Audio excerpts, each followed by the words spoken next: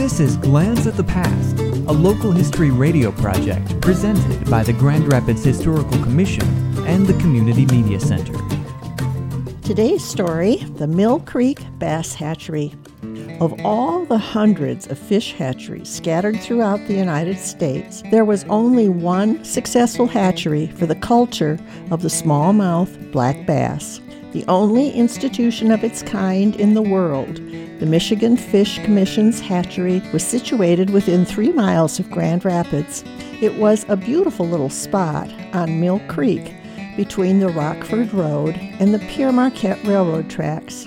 But many in the city never knew about the existence of this unique establishment with its large ponds of spawning bass. Dwight Lydell, the superintendent and founder of this nursery, had succeeded in the breeding of black bass after 5 years of continuous experimenting. At first, the hatchery was limited to the culture of the smallmouth black bass and the walleyed pike.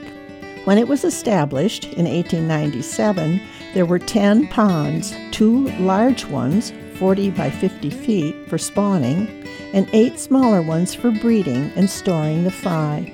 The ponds were connected with running water, and there was a small hatchery building.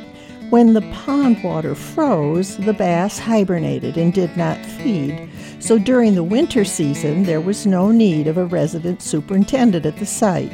To demonstrate its success, just 2 years after it was founded, the nursery planted 100,000 walleyed pike in Reeds Lake, the same amount in Green Lake, and 50,000 in the Grand River. For more information about Grand Rapids history, visit the Grand Rapids Historical Commission website at historygrandrapids.org.